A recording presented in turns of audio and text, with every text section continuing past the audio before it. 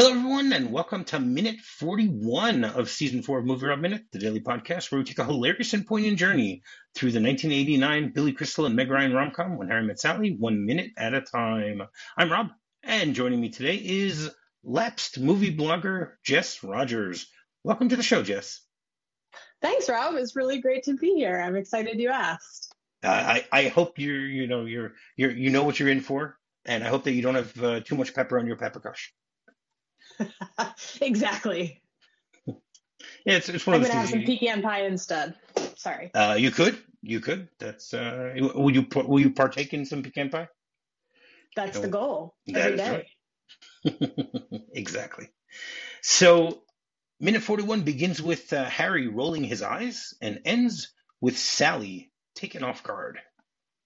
So we ended things on Friday with Harry and Sally walking through Central Park talking about. We had a big debate last week on the show about whether these are actually sexual fantasies that they're talking about, or if they're sexual dreams. It's because Harry was talking more about a dream and Sally was talking about a fantasy. So we don't have a clear answer as to what it is. It could be either, but the way that this minute begins is right at the very end of what happens in that scene. Sally says, I just changed sometimes I vary it a little bit. And Harry goes, which part of it do you vary? What do And you she goes, change? what I'm wearing. What I'm wearing. Exactly. And then this minute basically opens up with Harry, having a very strange look on his face and rolling his eyes, basically saying to himself that, what the hell is she talking about? And then he just looks away, starts walking, and it looks like he has a shiver go over his body, just trying to imagine, this sex fantasy that Sally is referring to. I don't know. He just doesn't seem to understand. I don't know if he doesn't understand or if he just doesn't get how Sally's sort of put together. Clearly by the end of the movie, he gets it because that's sort of the movie. But we get all of these interesting pieces and it's this weird, are they friends? Why would they be friends? They have such different views on what this would be. And it really comes across in that moment where he's like, that doesn't make any sense. And he's sort of just relaxing into, okay, what can we do now? She's weird and I still like her. Exactly. And he just walks off and he's looking away from her. He's not even looking at Sally anymore. And she's even more confused than he is because she doesn't know. She doesn't really know what's going on. And she goes, what?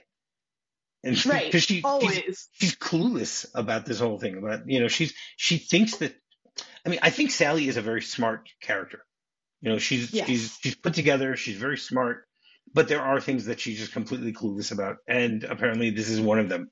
She's open enough with Harry, which we talked about this a little bit last week.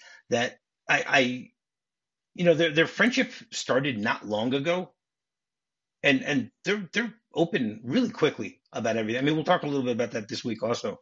Some of the things that they say to each other is something that you have to be friends with someone. You have to be very close friends with somebody for a long time before you're going to open up this much. I would expect. I guess maybe the idea. Again, because most people who are listening to this have already seen the movie. Okay, the fact that they realize at the end that they are actually made for each other is something that they knew all along, and maybe that's why they were so comfortable with each other and that they could get into these type of conversations really quickly. I think that's what it is. In the movie, they keep talking about it, they reiterate it multiple times, and including some of the minutes we'll get to.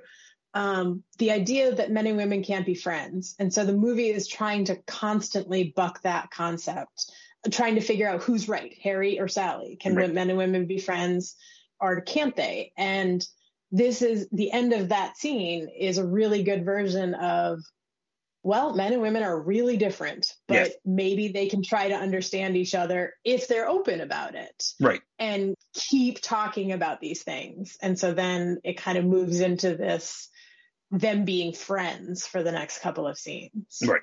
Exactly. We get some good this week. We get some good friend scenes. We got some last week also, but this week is also good. The things that they show us that they go through and stuff like that.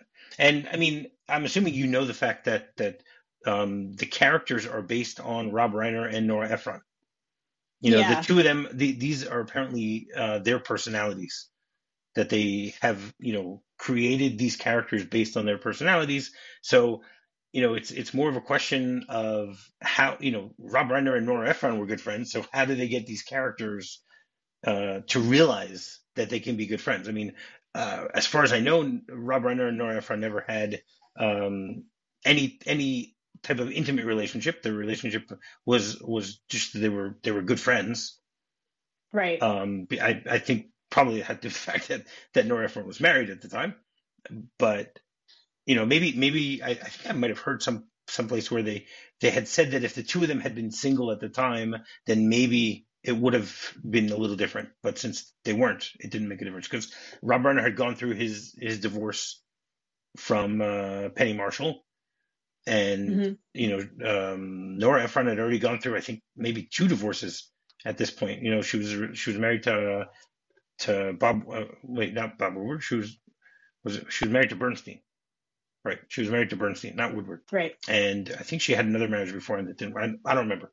But the bottom line is that they. I mean, have you by any chance had a chance to listen to the commentary of this movie? I have. I've listened to a lot of it. Yeah. Right. Okay. So I mean, on the version that I have two commentaries. One that's just Rob Reiner, which is interesting, but it's pretty bland. The way that he's just pointing out little observations here and there, it gives us some insight into certain things. But the other one is Rob Reiner, Nora Ephron, and Billy Crystal, and they are having a blast. Yeah. The three of them are telling us everything from behind the scenes. They're saying, "Oh, that was your line. That was your, you thought of that." Like most of the dialogue. I think that's the one I've seen. Right. Most of the dialogue in this minute that we're going to come across in just a second, Billy Crystal actually wrote. And they added that to the script. Mm-hmm. And as we'll talk also, he even improvised a little bit along the way. But we'll get there. We'll get there. Then the scene changes, and we are in the Metropolitan Museum of Art, which is known as the Met. Now, you requested this week. Okay, are you a fan of the Met? I am. I've been many times since I was a kid. I live about 6 hours from New York City. And I love the Temple of Dendur, and that whole place where it's set is very iconically the Met for me. And doing a little background on this, because all of a sudden I realized maybe I'm talking about a ancient artifact that actually is under contention after being stolen from the Middle East in some place. And so I did a little more research about how the temple got to the Met and was very happily pleased. Yeah. Very happily discovered that it was not something that is sitting in this New York museum when it should be returned to its origins. Sure. You're starting to sound like Indiana Jones, but he always says that it belongs in a museum. So right. I don't know. But yeah, so I don't know how much you want to know about why I chose it, but I'll give you a little bit.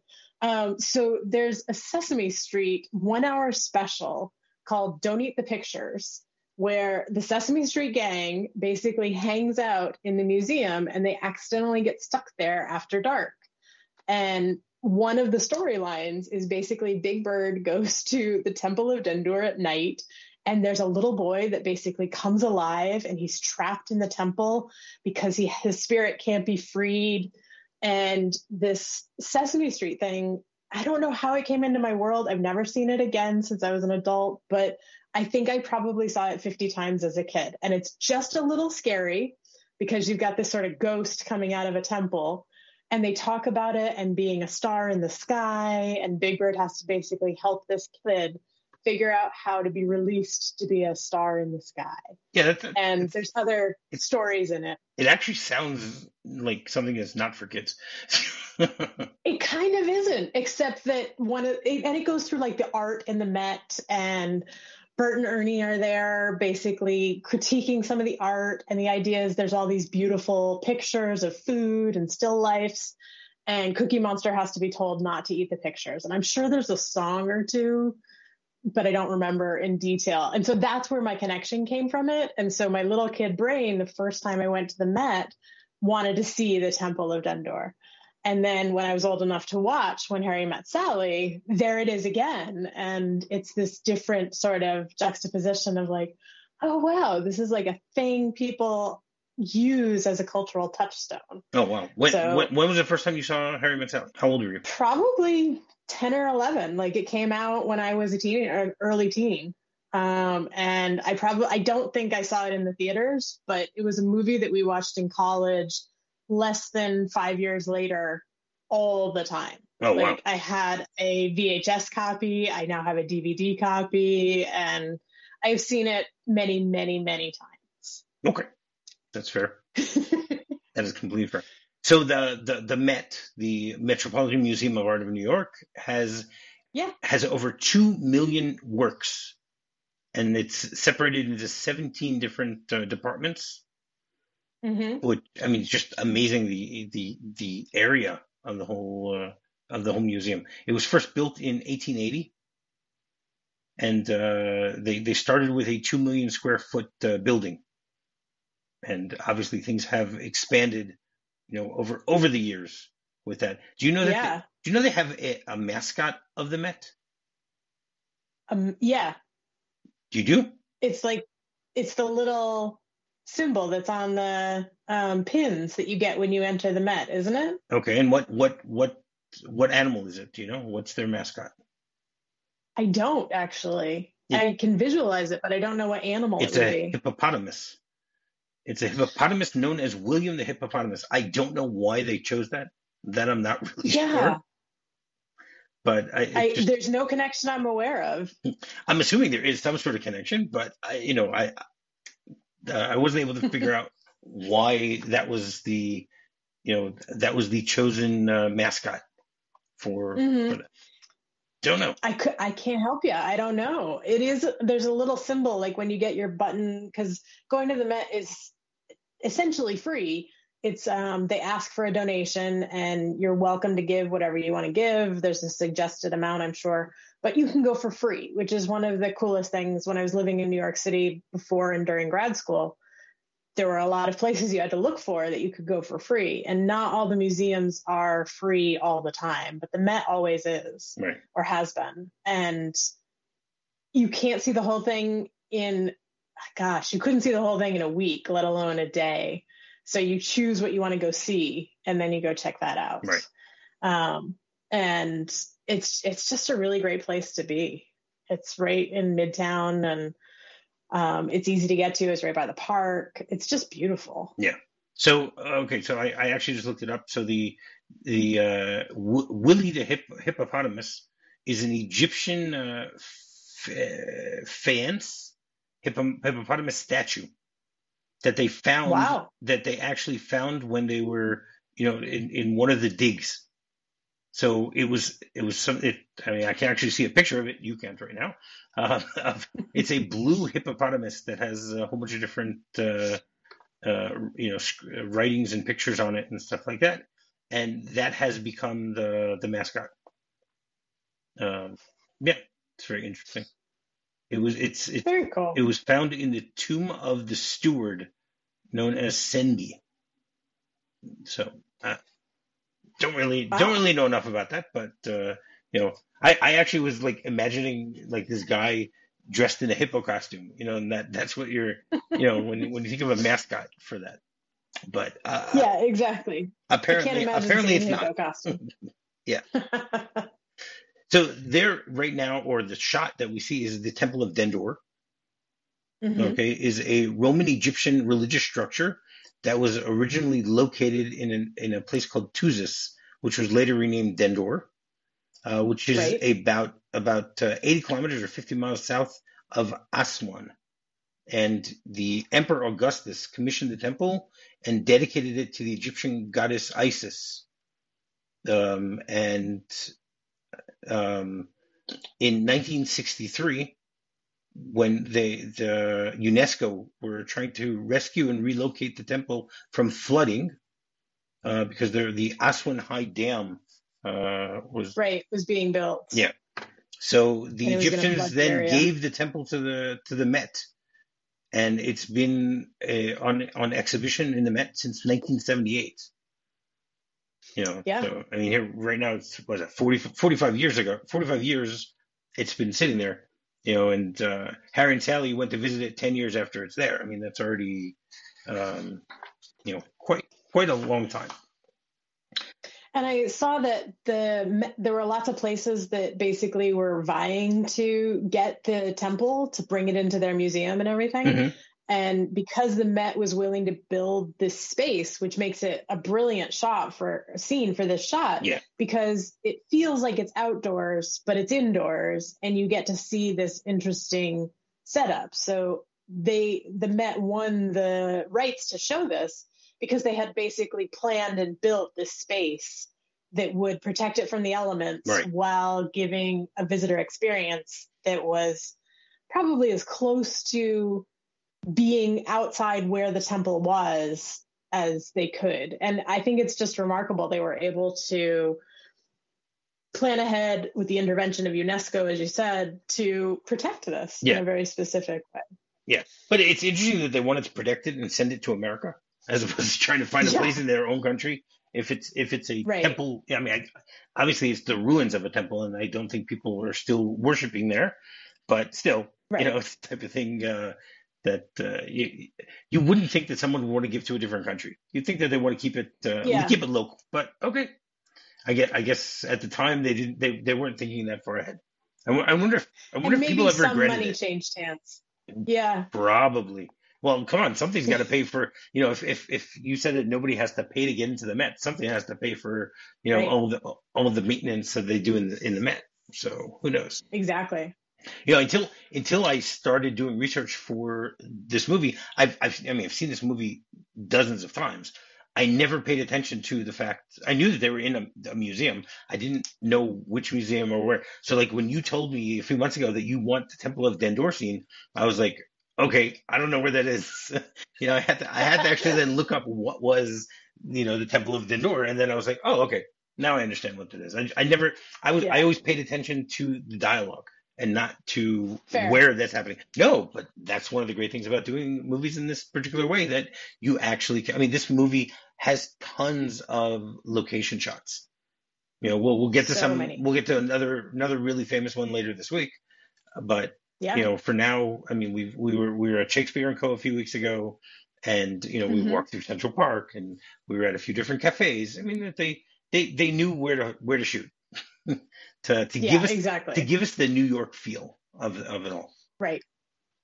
Yeah. Right. So they have this establishing shot of the Temple of Dendur, and we get to see that just for a few seconds, and then we see in the distance Harry and Sally walking in the background, which is great because that also Hmm. shows how small they are compared to this temple, and vice versa, Right. how large this temple actually is, because you can see people walking next to it. So then Yeah. the dialogue begins, and I'm just going to quickly go through the dialogue, and then we'll break it down afterwards, as opposed to Sure. stopping and starting each time. So Harry says, "I have decided that for the rest of the day we're going to talk like this. I'm not going to try and do the voices. Yeah. Pretend I was gonna pretend that ask. that Harry that you're hearing the voices." And Sally then tries and says, "Like this?" And he goes, "No, please to repeat after me. Pepper, pepper, pepper, pepper, pepper. Pepper. Waiter, there is too much pepper on my peppergosh." And then Sally starts laughing, and then she tries to say it and says, "Waiter, there is too much pepper." And then Harry helps her, "On my peppergosh." She goes, "On my peppergosh. But I would be proud to partake of your pecan pie." And then she loses it again, starts laughing, and then she goes, "Oh no. But I would be proud to partake of your pecan pie, pecan pie." I love the way that he drags that out I there. know. And then he says it again, pecan pie, pecan pie. And once again, she just loses it. And okay, so we'll stop here for now. We'll continue with the dialogue Yeah. afterwards, because this is a good. Now, my first question is why the hell is Harry deciding to do this? Like, how does it help his day that he has decided that they're going to speak in a funny, intonation. I agree. I think it's I mean, like a it's great. mix It's of great. I'm not knocking it. I love it. yeah. I love the way they do it. There's no question about that. But my big question here is why? Is he trying in some ways to impress Sally? Ooh. I don't think so. I feel like it's especially coming off that last scene where they've shown such different perspectives on having a sex dream or whatever. Now they're basically the movie's sort of changing to being silly, and he's trying to. I think Harry is trying to figure out if Sally can be silly. Like I think he thinks of her as sort of a repressed person, and is trying to figure out if she can be silly too. And I think the scene and the way they go through it, like she's a little uncomfortable. She laughs at it and doesn't just dive right in the way like older friends would do, like who have done this kind of repartee like 10 times. Right. Well, this Like, is the first oh, we're going time. to go to right. Clearly. And she's not sure what's happening and if he's serious or how this is going to work. I think Harry's trying to figure out if Sally can be silly. Like he clearly has a sense of humor, and he's talked about other people not having a sense of humor. And he's trying to see, I think, if Sally has one. That's what it's always hit me with, why he's doing this, to see if he can get her a little less comfortable than that previous scene was, to show that she's not as repressed as maybe she comes across. Because then he feels that he can be better friends with her. I mean, is that the idea? He feels Yeah, like I think he needs her to loosen up, and maybe this is the way to do it. I agree. I think that's kind of what he's trying to get at, is like, let's see if I can loosen up Sally, see if we can change her sort of way of being. And I think the movie does a good job with the costuming to show that she kind of does, right? Mm-hmm. She's generally very, very layered for many, many things. And then when you get to the New Year's Eve scene much later, she's in just a sheath dress. Right. So she's sort of unlayered and open in some ways. Like this scene, she's got lots of layers on. She's very much buttoned up. And Harry's just kind of always a little schlubby in his outfits, right. And he's not as fancy ever. Correct. And I think no, sometimes he is when I mean, we'll see it later. I think maybe it's the end of today when he's in the white sweater. The white sweater, right? Right. But I think he's generally less, and I think that might be a moment of him coming closer to where she is, meeting her where she lives, and this is him trying to draw her to where he is. Right. Being silly. Okay, with that. That's fair. She doesn't do it as well as he does, obviously. No. And I wonder if that's because Meg Ryan just isn't as funny as Billy Crystal, or if it's the idea that Sally is, still somewhat repressed, or whatever it could be. Well, and you talk about the commentary, and I don't know if it was in one of the commentaries that I've seen, but they do the scripted part, which is the waiter, there's too much pepper on my paprikash. And then she finishes her repeating him. And the next line, but I would be proud to partake of your pecan pie, is completely improvised. Correct. Like you can see her looking at the director. She looks at Rob Reiner and gets the and he gives her the sign. Keep going. It's good. Keep going. Like, and it's so weird to have heard that and then see her in the scene, because it's weird that the character would look away in that particular direction. But I'm glad they left it in. Yeah. Like it's not distracting that she did. It was that like, she looks off screen. What do you mean? Yeah, she literally looks off screen. And I love that Billy Crystal is trying to get this much younger Meg Ryan to loosen up in how she does this. Yeah. I think he would just improvise the whole show if he was allowed to, and I think that would be problematic. But I think his bits of improvising are really throwing some cool moments in this scene. Yeah, for sure. I mean, I think it still amazes me every time to think about the fact that there's a 13-year difference between the two of them. Because they have such great chemistry here. Their characters are only 5 years apart, according to the script. Okay. According to the script, when they started in 1977, Sally was 21 and Harry was 26. he was finishing up law Okay. school, and she was just finishing up her, her BA in, I guess, journalism, communication, something like that. Right. Okay, so they mentioned pepper. They mentioned pepper quite often. There are, was it five references to the word pepper, right? So pepper is comes from a peppercorn.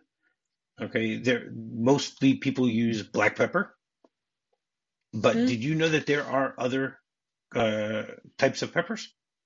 I mean, I we're not even did. talking about like the pepper. We're not talking about. I don't even know how to differentiate between the peppers of peppercorn and like green peppers and red peppers and things like that. Right. I guess more from the perspective of a spice.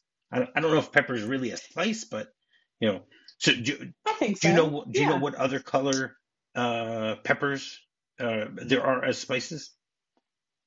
Well, in my own spice cabinet, I have pink peppercorns and red peppercorns and white Wow, peppercorns, in addition to standard black pepper. wow. Yeah, my dad's a foodie. Okay, and they do they all taste similar, or they all have very different tastes? Not very different. They all have very slightly different, and it has to be for just the right dish that it even matters at all. Um, like white, I find a little less um, intense, less spicy.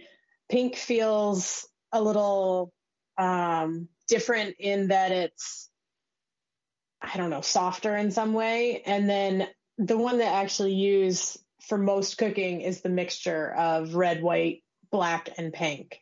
And they all, it just tastes nice. Wow. Good Okay, peppers. very cool. That's great. Right. So there's black, there's white, there's green. I've heard Okay. there's green. I've seen my dad's green. Right. Dried green peppercorns are treated in a way that retains the green color, which is why they stay green. They Mm-hmm. do decay quickly if they're not dried or preserved, so you can't ship them internationally like most other types of peppers. Then you have Oh, Yeah, then you interesting. have the red ones that you talked about, and then you have the pink ones, which also you mentioned. Do you know where pink peppercorns are grown? I don't. I want to say Turkey in that area, but I could be Nope, it wrong. is in South America. It's either in Oh, wow. Okay. I'm Peru totally or wrong. Brazil. And Okay. what's very interesting is that pink pepper is it's a member of the cashew family. Therefore, Wow. therefore, people can get allergic reactions for people who have nut allergies. Oh, good to Yeah, know. so you have to make sure you have an EpiPen with if someone goes into anaphylactic shock along the way. Very good to know. Yeah. So black pepper is mostly from South Asia. That's where it started Okay. many Yep. moons ago, I guess you can say. I mean, they've had pepper around for hundreds, if not thousands of no, for thousands of years. Yeah. They actually Yeah. found black peppercorns stuffed into the nostrils of Ramses II, which was part of his mummification Wow. process. Which again, maybe that's why Harry is mentioning it because they're in the temple, of Dardan. Who knows? An Egyptian There you go. temple. It could be. I think it's also one of those like theater tricks. You want to use certain enunciations in that Hmm. sentence to like get your mouth practiced. So it's this moment of taking the pepper, and getting a good accent and a pop on your Right. sound while they're practicing it. So I think it's Billy Crystal sort of adding in, or actually all of them, Rob Reiner and the rest of them, their theater-ish background, their stage background of Right.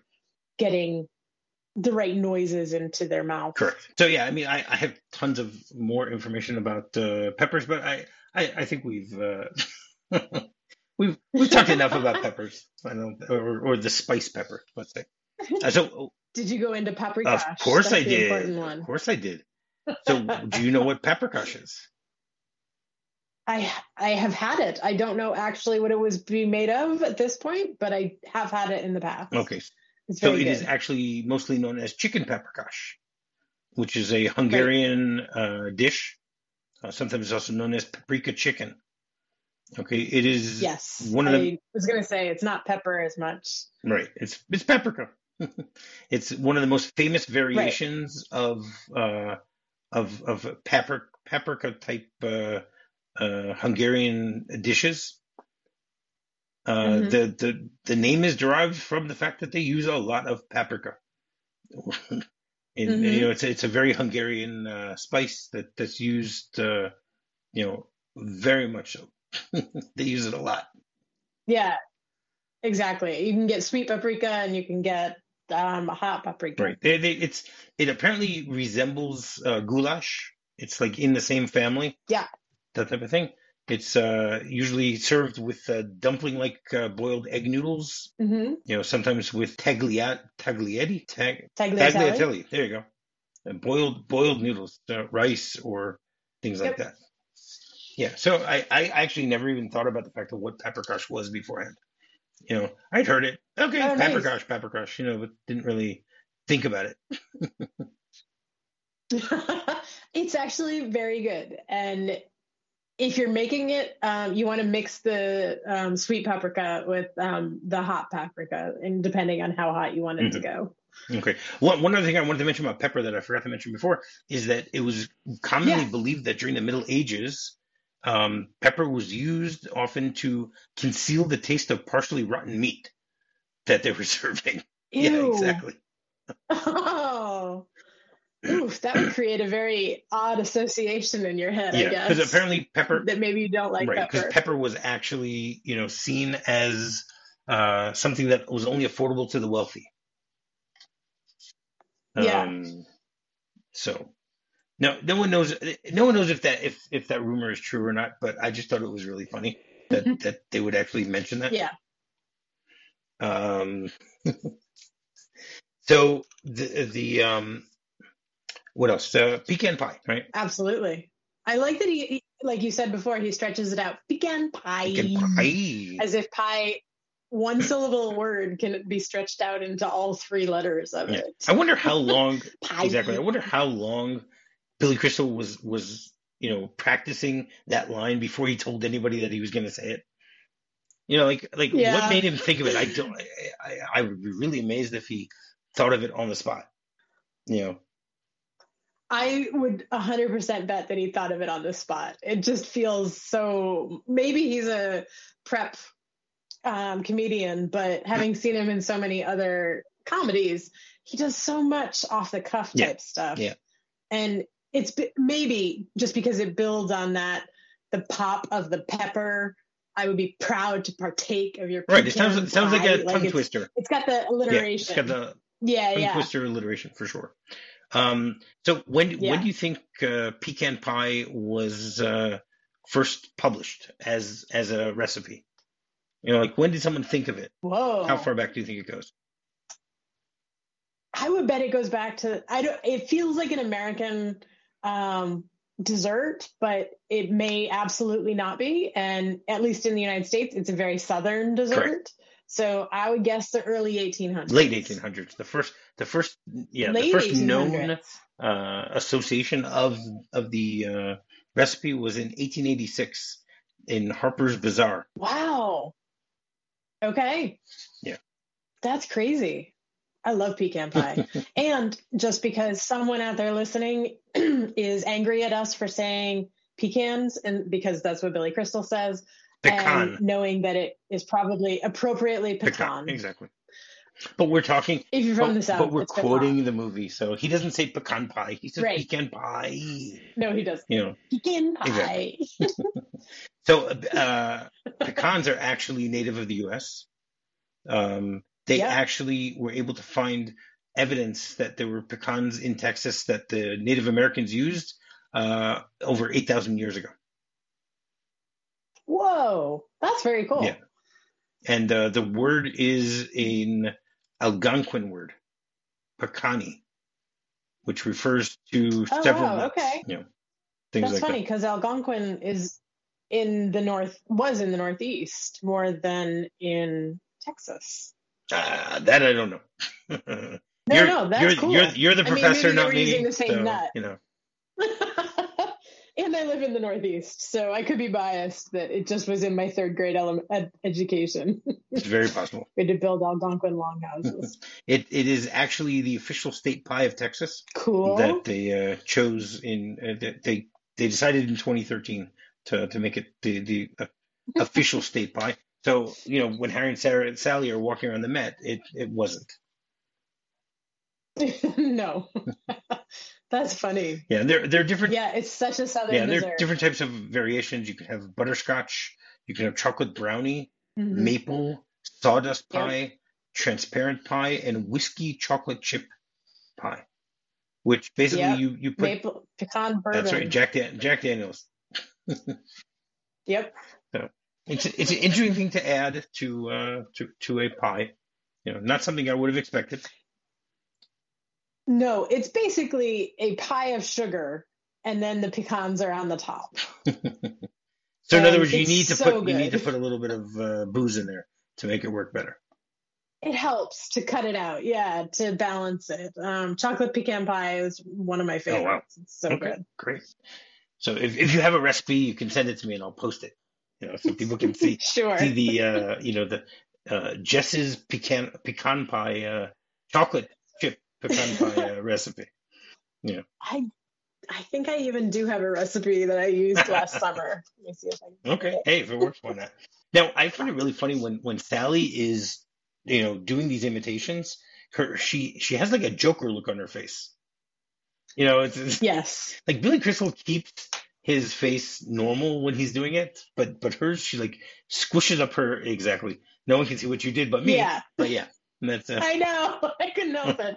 It's like she's just got this like frozen face, as if manipulating how her lips move will help her make that sound come out. It's so bizarre. Watching it again for this, I hadn't realized like how odd it is for how frozen her yeah, face is in that way. yeah. So then Harry continues with his uh, uh, with this strange voice, and then he says, "Would you like Hmm. to go to the movies with me tonight?" And Sally doesn't realize that this is not part of Oh. their whole thing, and she says, "Would you like to go what?" And he goes, "Not to repeat, please to answer. Would you like to go to the movies with me tonight?" And then Sally goes, "Oh, oh," and we're gonna have to wait until tomorrow to find out what her actual answer is. But she is really taken off guard by that question. She didn't know. She wasn't expecting it. It's the type No. of thing that. Do you think that he's basically asking her out, or he's saying, if we're both free tonight, let's just go to a movie together like friends? Which do you think this is? I think he's I think he's doing that. I think he's just like, let's keep hanging out. And do you want to go to the movies tonight? I don't think he's asking her out for a real date, but I think he is trying to potentially test the waters of a real date. Um, just to see, like, okay, this is what I would do if I was hanging out with a woman I found attractive and we would go and do this other thing Right. together. And I think the problem is, at least when she doesn't answer instantly in an affirmative, she potentially, and as we'll get to, she's potentially shooting down that real Correct. date. And it leaves that last second very ambiguously Yes, uncomfortable. I felt very uncomfortable watching that, even just looking at it right now, because over the years of when I was dating, decades ago, these type of things did happen to me. I would ask out of Sure. friends. There was the whole idea of, do you want to ruin a friendship by going on a date? And I was always under the impression that, well, I want to have, my best friend as the person that I'm going to be dating and eventually share my life with. So I was like, okay, and I was willing to take that chance. And obviously, I have a long list of former good friends that are no longer friends because of that. But but that, Yeah. and I felt He's that. I really going felt out it. on it. See, that's why I asked the question, because to me it feels as if he actually is, more than testing the waters. He's saying, okay, let's go out and see. Basically I had a great time with you all day today. Let's see where this goes. That type of thing. But I think because he's doing it in that funny voice, he's not willing to be like perfectly Right. vulnerable and just straight up, do you want to go out with me tonight? Like he's named a specific Right. event, which is what you do with friends. Like, would you like to go to the movies with me tonight? It's not, would you like to go out with me Correct. tonight? So he's hedging just a little. And by using that funny voice, he kind of gets to backtrack a little in the vulnerability aspect of, well, I was just kidding. And he's setting himself up so he could. Right. And instead it just gets awkward because her instant answer is uncomfortable. Correct. And therefore, we're going to have to leave people for the next 24 hours very uncomfortable thinking about what, where this conversation is going. So do you have anything else you want to say about this minute before we get into the script? No, that's a great minute. So the script, this scene is pretty much word for word the way that it does it. When Harry starts talking in the funny voice, and in the script it says funny voice. It doesn't say what funny voice. Right. They allow Billy Crystal to decide how he wants to do that, and he says, "May I have some pepper?" Instead of just saying pepper. And then he talks about the fact, "May I have some pepper on my pepper kosh?"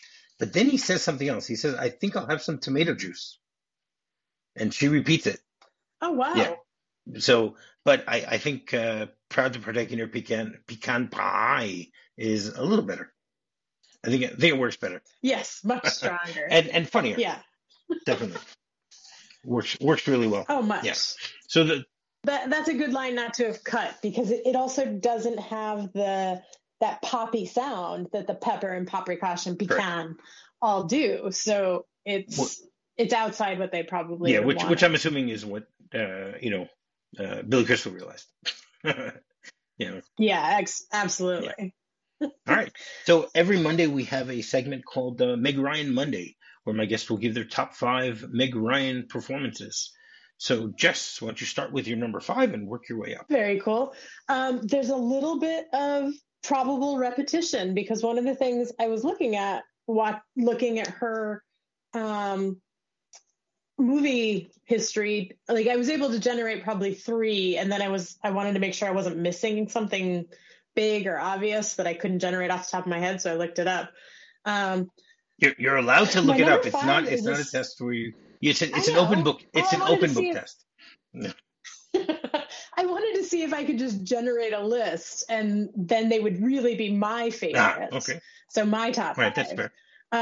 So number 5, I'm going to give a solid to Top Gun. I know it's not a movie she's known for, but because I just watched Maverick before Christmas, and that her absence is noted in Maverick, I realized what a great couple of moments she has in Top Gun.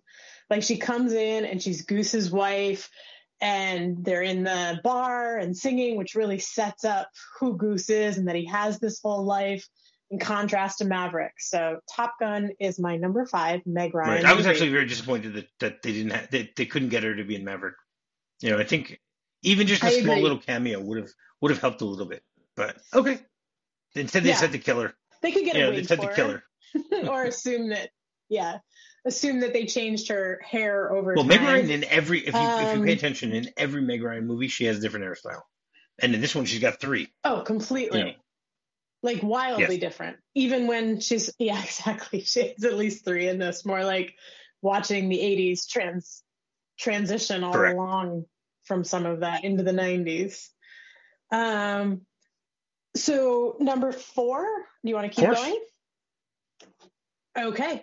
Number 4 is Joe versus the Volcano, one of her, I think, 3 movies with Tom Hanks. Yeah.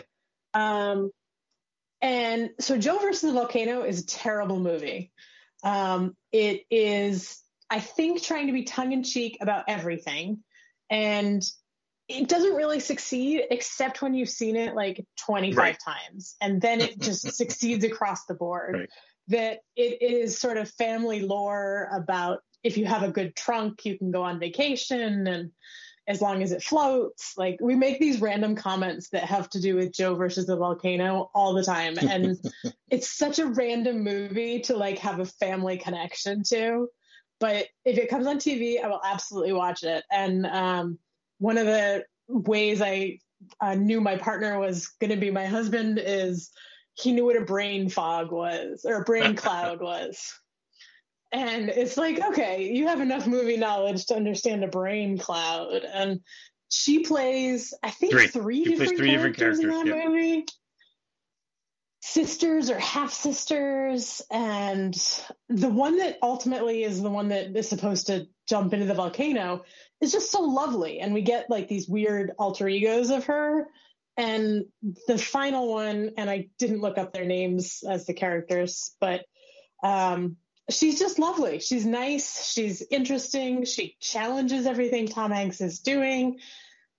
And even though the movie's about Joe, I think Meg Ryan steals so much of that movie. She gives these kooky performances, like the sister who basically talks like she always has too much gum in her mouth and isn't sure what's going on, and is crazy and like smokes and moves around and has bright red hair, to then this like super competent ship captain. Right. The three characters she plays are Dee Dee, Angelica, and Patricia. Right. And they're just, I don't know. I think she does a great job in that. So that would be my number 4. Number 3 has to be When Harry Met Sally. I don't know if I was supposed to pick one that's not in there. You're supposed to. Okay. Pick mine. So When Harry Met Sally, for all the reasons I'm sure you and all your other guests have said, she's just wonderful. She does the buttoned up, sex dream, is where I change what I'm wearing. She delivers the line so well. And the stuff you'll talk about eventually, the what happens in Katz's Diner, etc. You can't beat that. Like, it's iconic in so many ways. And she is a reason because of that. I can't imagine almost any other actress of her generation doing anything close to what happens. Correct. From what I understand, we'll talk about this more next week, but from what I understand, she actually suggested that she do the orgasm on screen, as opposed to just talking about it. But, that's crazy. Completely. Okay, so my number 2 is a odd movie that I don't think was a big hit, but it was really interesting for me. I spent time in France when I was in high school and did a ton of French classes in high school. I minored in French in college, except for the last class, so it's not on my transcript, just to be full disclosure. But it's the movie French Kiss, ! With Kevin Kline. With Kevin Kline. And he does a wonderful French accent because he's more than capable of it. And she gets to play this Canadian or ex-Canadian Canadian sad tourist who's gone to France to win back the douchebag, love of her life, Timothy Hutton. No. Timothy Hutton. Timothy Hutton. Timothy Hutton is someone else. Sorry, not James Bond. My bad. Timothy Hutton. Yes. Who has basically just like left her for a younger person, even, and we get to see she's gone. She's uncomfortable with the whole process. There's lots of things about it, but her whole attitude through the movie just always thrills me. Like, she's got the super spiky short hair. She wears a vest. I think she was basically what Ellen became before Ellen was Ellen. If the timing and works she was out, lactose intolerant. And very lactose intolerant on the train. And I just like it. They get a little drunk. Why didn't you wake me up? And I love that she basically steals the necklace back. And he's all despondent because he's lost his vine and his necklace. And she figures out he's a thief. And it's not that she's this super naive person all the way through, but she's not really in on his heist either. And she starts to realize what a not nice person Timothy was, and that that Juliet deserved him. And I kind of like how she mocks being French and yet falls in love with Luc and is very happy with Luc. And Kevin Kline is just fun, and the scenery is gorgeous at his family's vineyard, and then on the Riviera, just the whole thing. I love it. So I must have seen it, I don't know, 100 times in college. Okay. I know. I don't know. It just does it for me. And then the number one is always Sleepless in Seattle. It can't be beat. She does a good job basically finding that weird version of how do you fall in love with someone you've never met? And how do you have this moment or this connection with either a voice on a radio or, I don't know, it was the early podcast, right? Talk radio. And with Dr. Marcia Fieldstone. Right. Yep. And she kind of connects with the tone of his voice and then thinks it's crazy. And the two of them do a really good job building that chemistry that lasts them through Joe versus the Volcano and You've Got Mail. So very good. It's pretty sweet. Great. So, yeah. Okay. Thank you very much for that list. It was a great list. So what do you want to tell people how they can get in touch with you, even though you're a lapsed blogger, or would you rather that people just get in touch with you via me? What would you prefer? No, they're welcome to find me on Twitter. I still exist there for now. It's basically a long wrap back to my blogging days. The blog was called Insight into Entertainment. I think it's still on the internet. I didn't take it down. And my Twitter handle is _entertain. And the name handle you'd see is Dr. Jess Rogers. All right. Excellent. And finding me is very simple. Just do a quick search for MovieRob Minute. You can find me on Facebook. You can find me on Twitter. Or you can go directly to my website, MovieRobMinute.com. So until tomorrow, I'll have what she's having. I'll have what she's having. Gave me a thrill with all your faults.